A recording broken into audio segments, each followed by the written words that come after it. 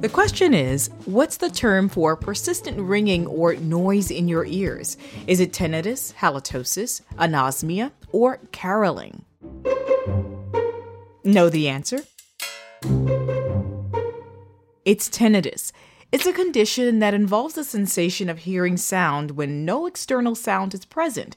According to the Mayo Clinic, it's a fairly common problem affecting about 15 to 20% of people.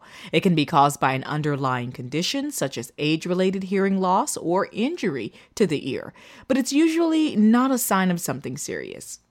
Murray, tinnitus sounds painful or uncomfortable. What is it? Well, it's usually not painful, Tamika, but it's no joke. It afflicts a lot of people, and though it's rarely serious, it can interfere with some people's daily activities like work and school and sleep. Well, what is it exactly?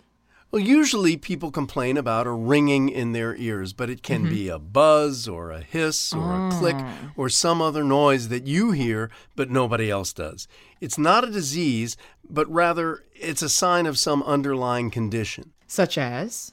Well, age or really loud environments like concerts or heavy machinery. Some medications can cause it, or too much wax in your ears. Ooh. Really. High blood pressure can cause it, all kinds of things.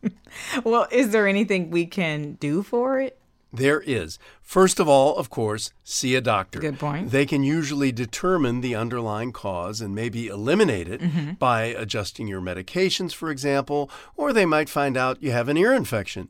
There's no cure for tinnitus, but most people just naturally tune it out. If you can't, there are still things that can help, like playing music or avoiding loud noises or wearing a hearing aid.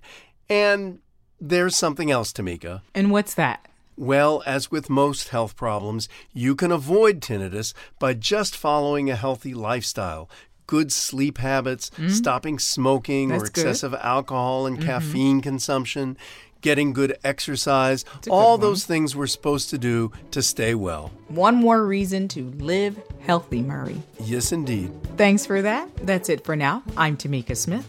And I'm Murray Horwitz. We're Ask QOTD on Twitter and Facebook, or subscribe to us on Apple Podcasts or on our website, askqotd.com. Come back tomorrow and ask your smart speaker, what's the question of the day? Learn something new every day.